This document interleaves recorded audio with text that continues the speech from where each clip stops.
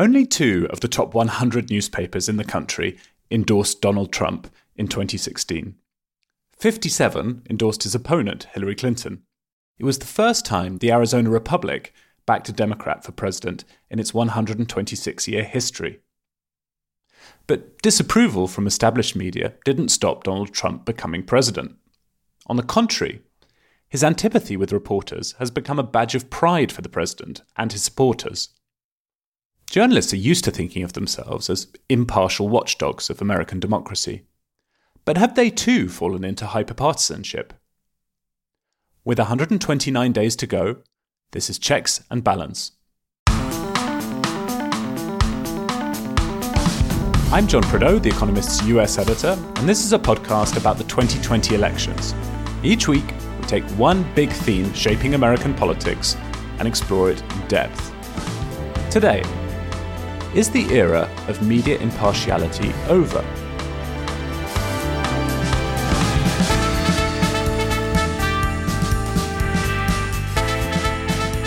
President Trump began a new chapter in his torrid relationship with the media when he returned to the campaign trail in Tulsa last weekend. In his rambling speech, reporters became simply the fakers. Mr. Trump's antagonism has poured fuel on a fire already raging through newsrooms as digital media upends business models. Journalistic impartiality is under scrutiny as never before. How has the Trump presidency changed the media? And can he ride the outrage rocket to re-election?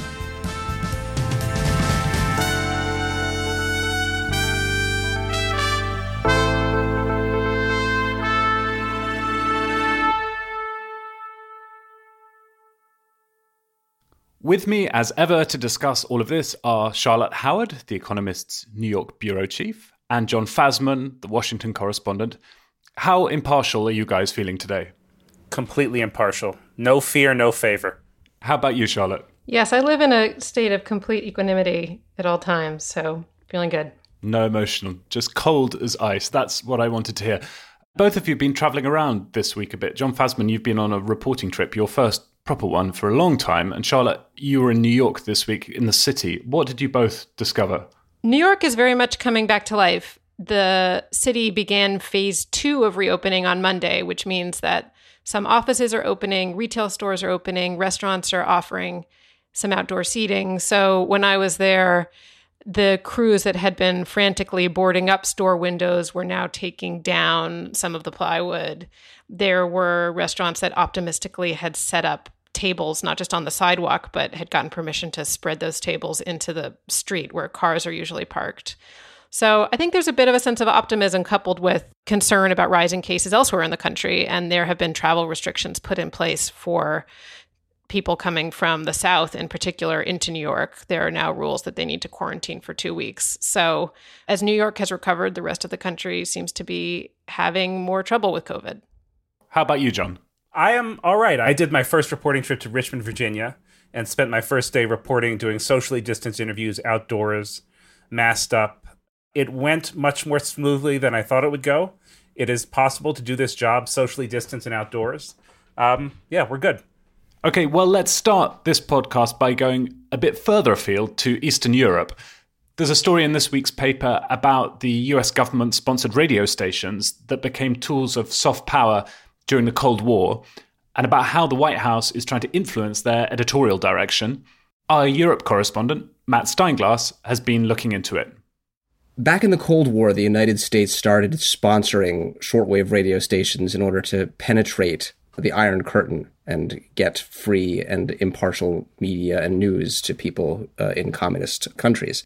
Those agencies consist of the Voice of America, Radio Free Europe, Radio Liberty, and Radio Free Asia. But at this stage, they aren't shortwave radio stations anymore so much as news websites and the sort of general news gathering organizations that we've all pretty much turned into. Some of these stations and websites make news available in countries that are still authoritarian or communist, think of Cuba or China.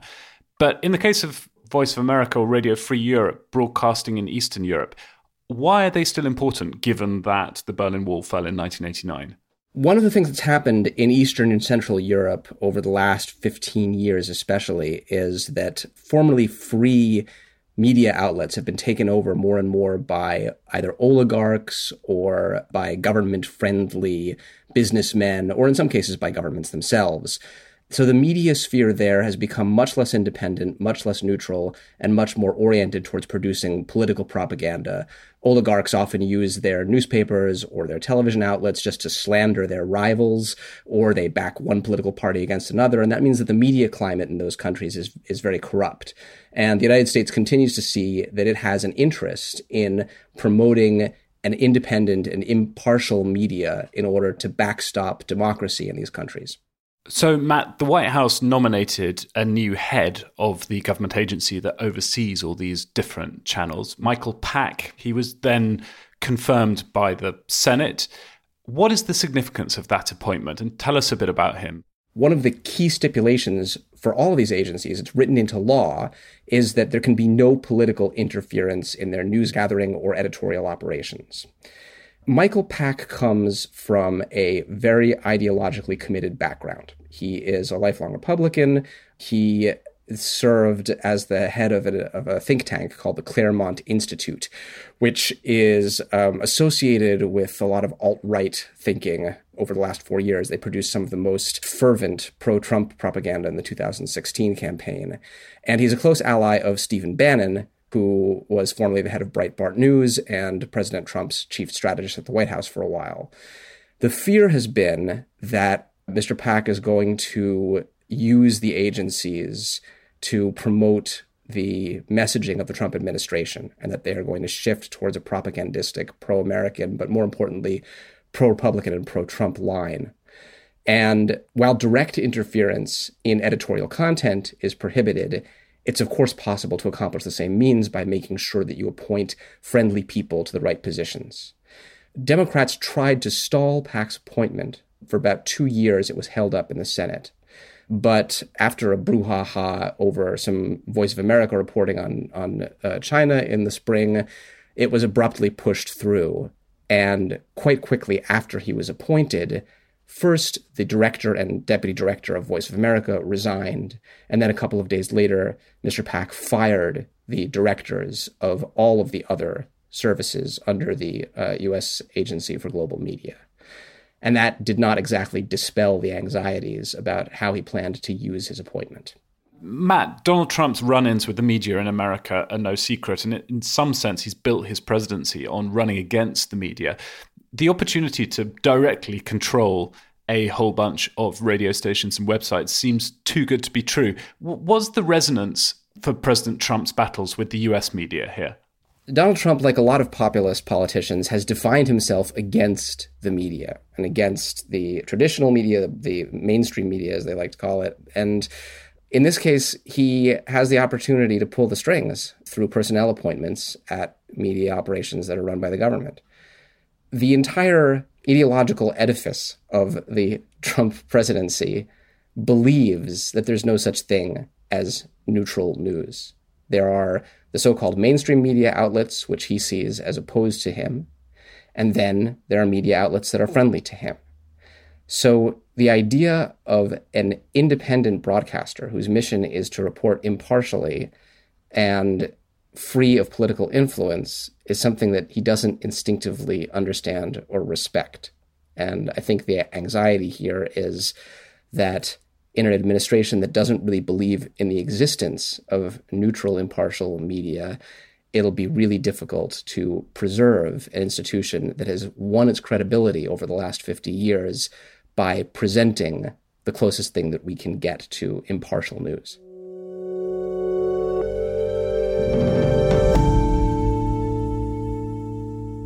John Fasman, let's start with you, because you were looking into this story alongside Matt Steinglass, albeit from the DC end.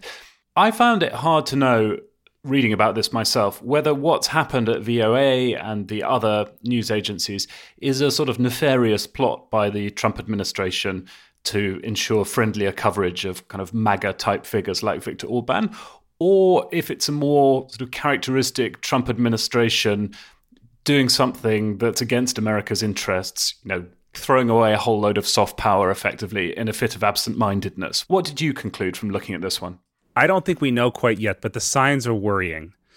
These outfits that fall under the U.S. Agency for Global Media include Voice of America, Radio Free Asia, Radio Free Europe.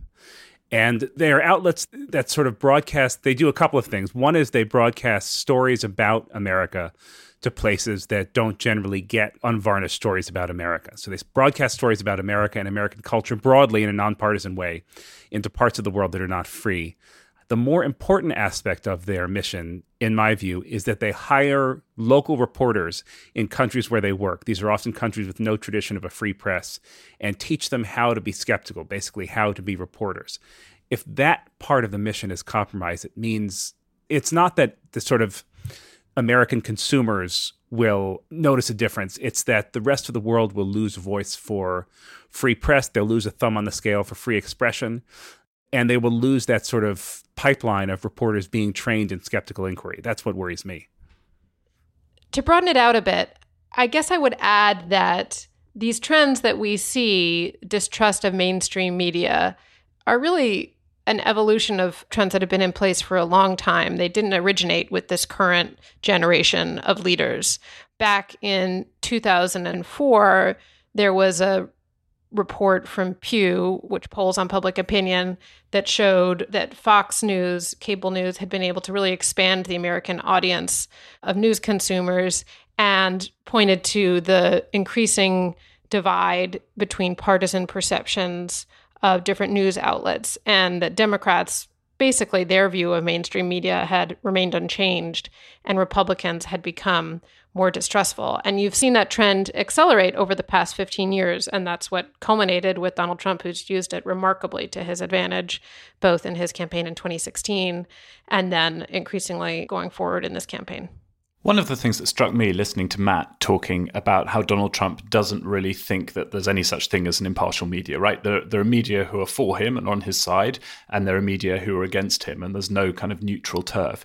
Is that how similar that is to some of the criticisms of mainstream media that have been coming from the left recently? You know, a lot of journalists, particularly younger generation of journalists, younger than us guys, we're all in our early 40s, arguing that objectivity in journalism is really impossible, that everybody brings their biases to their work, and that straining for some kind of phony objectivity actually does a disservice to readers. Now, those arguments are not the same, and I'm sure the people making them wouldn't like to be compared to Donald Trump, but nevertheless, there's a sort of similarity there, isn't there? And there's a skepticism coming from different ends of the political spectrum about what it is that journalists do and what their method should be.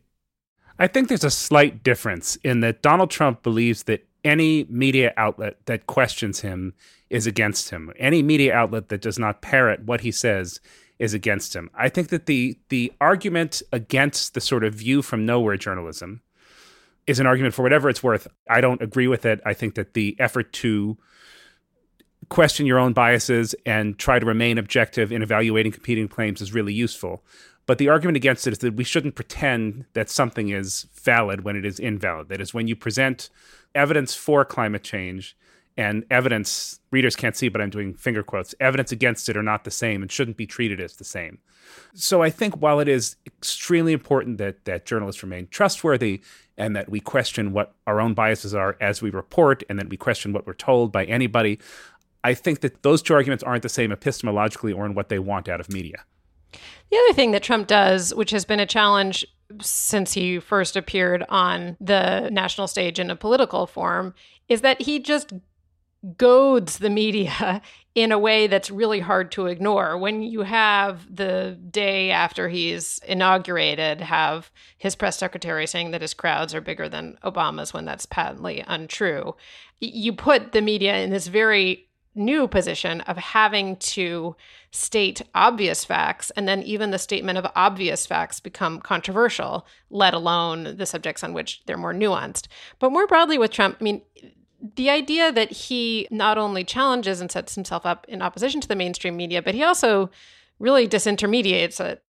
Reagan had, of course, used television to his advantage in a remarkable way in the 80s, Reagan having been a former actor. And Trump, similarly with his experience with The Apprentice and so forth, was not particularly interested in courting the public simply through the media. Obviously, he does have a very strong relationship with Fox News, but he's really interested in a direct connection through Twitter. And in other channels, he's able to have this intimate relationship with the public that's kind of different from the way that you saw media acting as a go between the president and the broader population.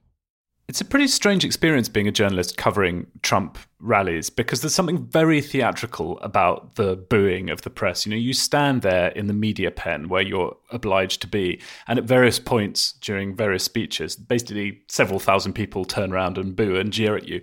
But then I found that when you tuck your press pass away and go wandering around in the crowd and talk to people, they're often pretty friendly. I mean, maybe it helps that I have a funny accent, and so I'm seen as a sort of Martian when wandering around in the crowd.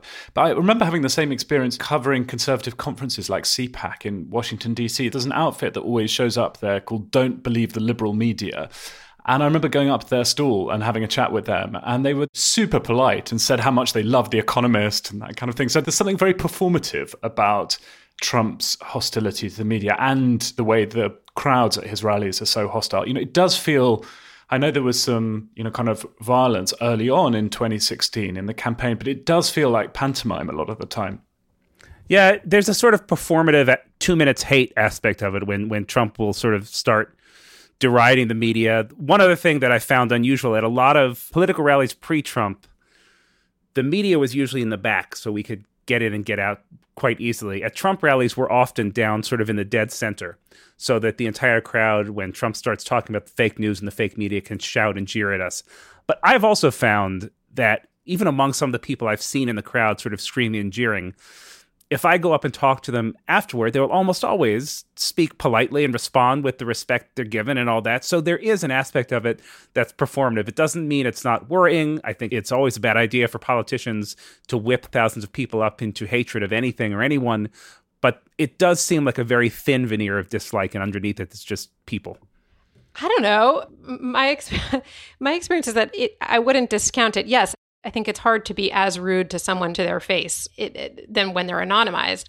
But the distrust of liberal media is very real, and the distrust in the sense that they're part of the establishment that is stacking the odds against a large majority of Americans. That's real, and that's very deep-seated. And as I said, that's been growing over the course of not just Trump's presidency, but for a very long time, in the way that the consumption of news has been polarized.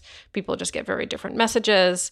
And so I think that, yes, I think once you're confronted with somebody who's a human, your inclination is to be polite. And on both sides, people tend to be able to have a conversation, which is one reason why, hopefully Washington would work better if you get more people just sitting in a room and working together.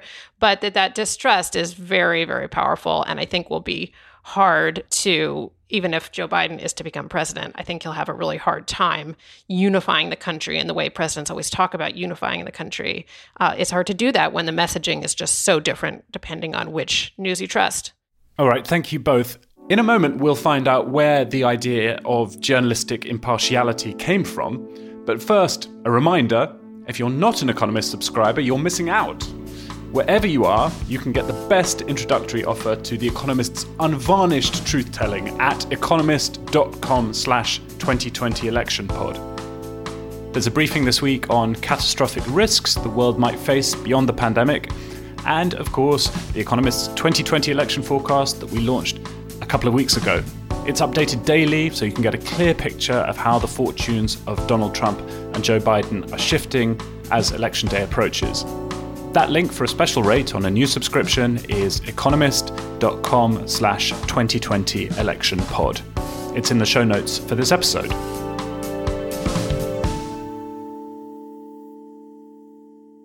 Founded in 1789, the Gazette of the United States was one of the first papers in the New Republic and an organ of George Washington's Federalist Party.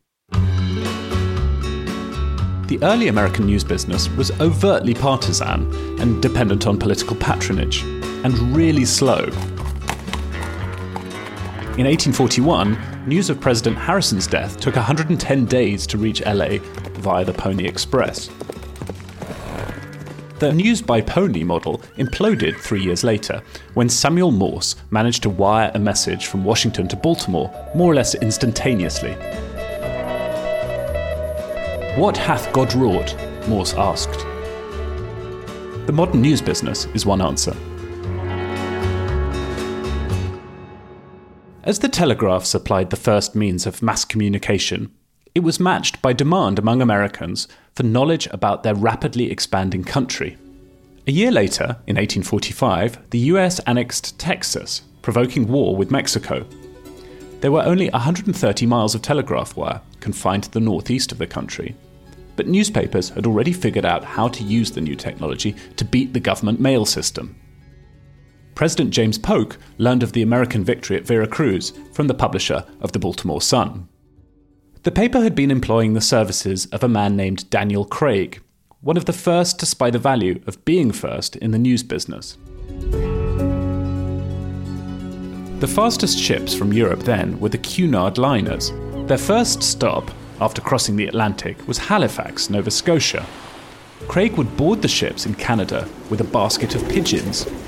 During the 2-day voyage south, he read the latest European papers, copying the most valuable tidbits onto tiny pieces of tissue paper. As the Massachusetts coast came into view, Craig released the pigeons with the news from Europe strapped to their legs. They reached his Boston home long before the ship docked. Craig's wife, Helena, distributed the news to clients in the city newspapers and by telegraph to Wall Street. Craig's plan was genius, but convoluted. There was an urgent need to expand the telegraph network. In 1848, 6 New York dailies, normally fierce competitors, clubbed together to form an agency for distributing news via telegraph, the Associated Press. Daniel Craig was hired as an agent of the AP and set about turning it into a national monopoly. For Craig, the news business had no high moral purpose. News was a commodity, no different from a string of onions. But the news agency had a profound impact on American journalism. For the AP to beat its competitors, reliability and accuracy were paramount. Crucially, AP reports were sold to papers across the political spectrum. To work for multiple clients, the news had to be stripped of personal or political interpretation. As Washington correspondent Lawrence Gobright told Congress, "My business is to communicate facts. My instructions do not allow me to make any comment upon the facts which I communicate. I try to be truthful and impartial." A neutral point of view was new in American journalism, but it soon set the tone for news reporting. So did the AP way of telling the story. The pyramid style, still taught in journalism school, replaced the chronological order of reporting. The most important facts went at the top, followed by the other facts in descending order of importance. This was a way of dealing with the unreliability of telegraph lines, which could fail in the midst of a transmission. Brevity, homogeneity, and impartiality became prized journalistic traits, just as the trade began to professionalize. Meanwhile, Craig's dream of a national news monopoly was stymied by the outbreak of war. The telegraph line over the Potomac was cut on the 1st of June 1861, severing AP's access to the Confederate States.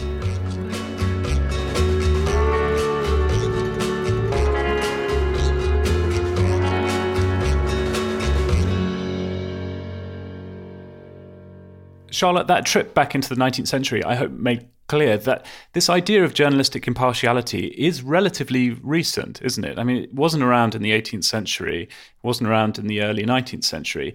And also that journalists' ideas about what they're meant to be doing are highly conditioned by the business models that are available to support that journalism. It's been a remarkable few decades of change. I mean, back in 1949, the FCC had a report recommending something that came to be known as the Fairness Doctrine. And anyone who had a TV or radio broadcast license was supposed to both consider important and controversial issues.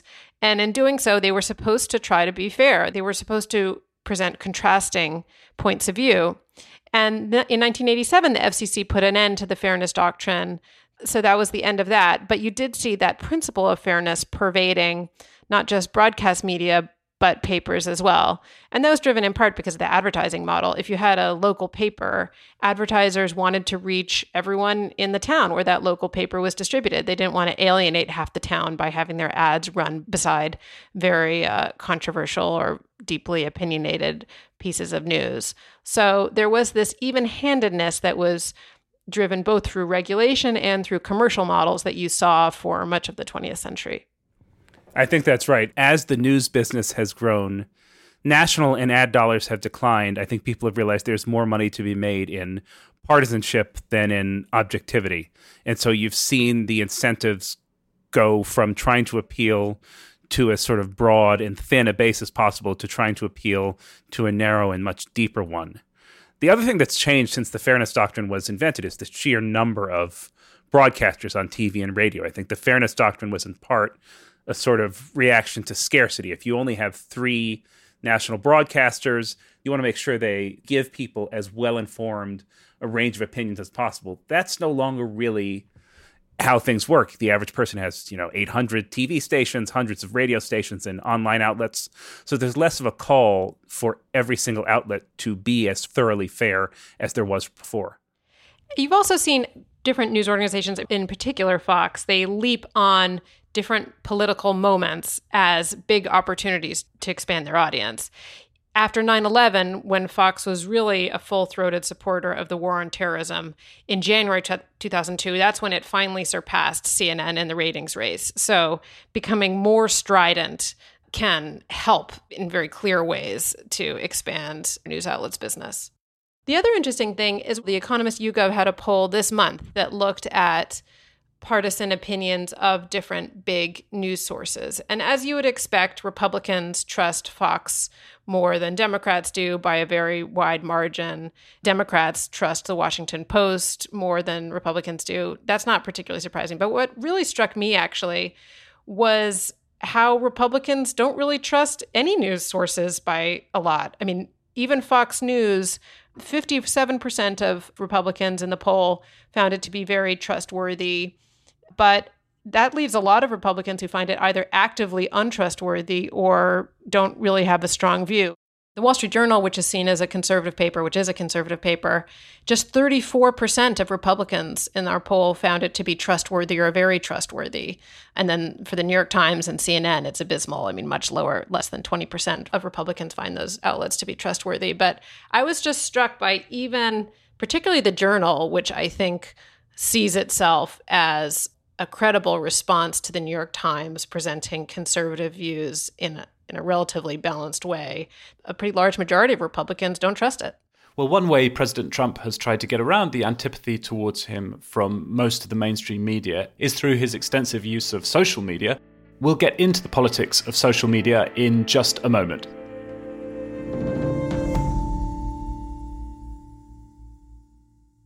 The rise of social media often gets the blame for increased political polarization. But the internet giants claim to be impartial, just as the news agencies that came before them did. Ludwig Siegler is The Economist's US technology editor based in San Francisco. I asked him to explain the contradiction. So it may seem kind of intuitive that they're impartial. I mean, they're a bit like telephone lines, and when you talk on telephone lines or on your phone, the phone doesn't kind of make your conversation more polarized. But with social media, it's not that simple. They use, for example, algorithms to maximize engagement and make sure that you stay on, let's say, Facebook's site longer. So social media in itself prefers certain type of information. News that causes outrage travels much faster on social media. Are they neutral? I don't think they're neutral. And now the question is, do they want to be neutral? Yes, of course they want to be neutral because they don't want to get involved in censoring speech. They don't want to get in a fight with the right or the left or whatever. They want to be like telephone lines, but they're not. Ludwig, in presidential politics, it's often easy to make the mistake of thinking that the next election will be a repeat of the last one. How will 2020 be different, do you think, from 2016 for the social media companies? I mean, they came in for a lot of criticism after 2016, particularly because of the Russian misinformation campaigns that flourished on Twitter and Facebook. They've since tried to put in some changes to rein that sort of stuff in.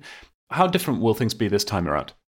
That's a very good point, because, I mean, in 2016, I wrote a long piece about technology and politics, and the conventional wisdom back then was that the Democrats are way ahead in terms of technology, that they really have it down, that they have a huge database and they can kind of contact voters to get out to vote. And the Clinton campaign had lots of people working in Brooklyn at their headquarters on technology.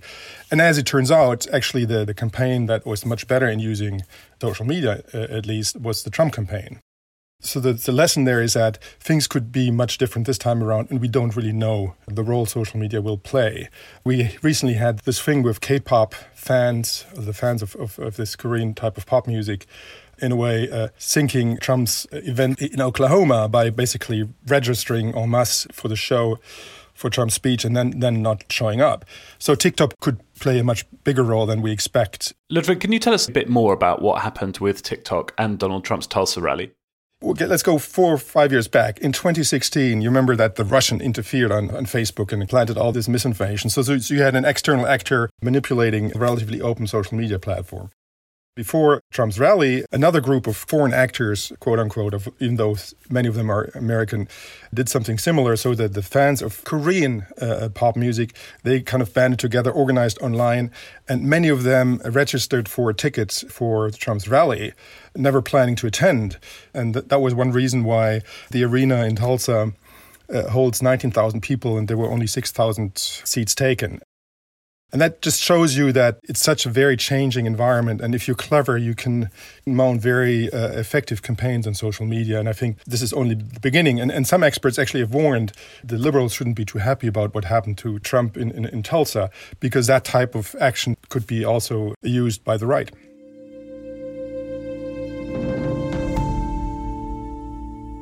So, John, in 2016, we saw the big social media companies insisting, as they long have, that they're nothing like media companies. You know, they have no opinion on the content that flies around their platforms, that they just provide the pipes for it to travel along, if that metaphor's not too horribly mixed.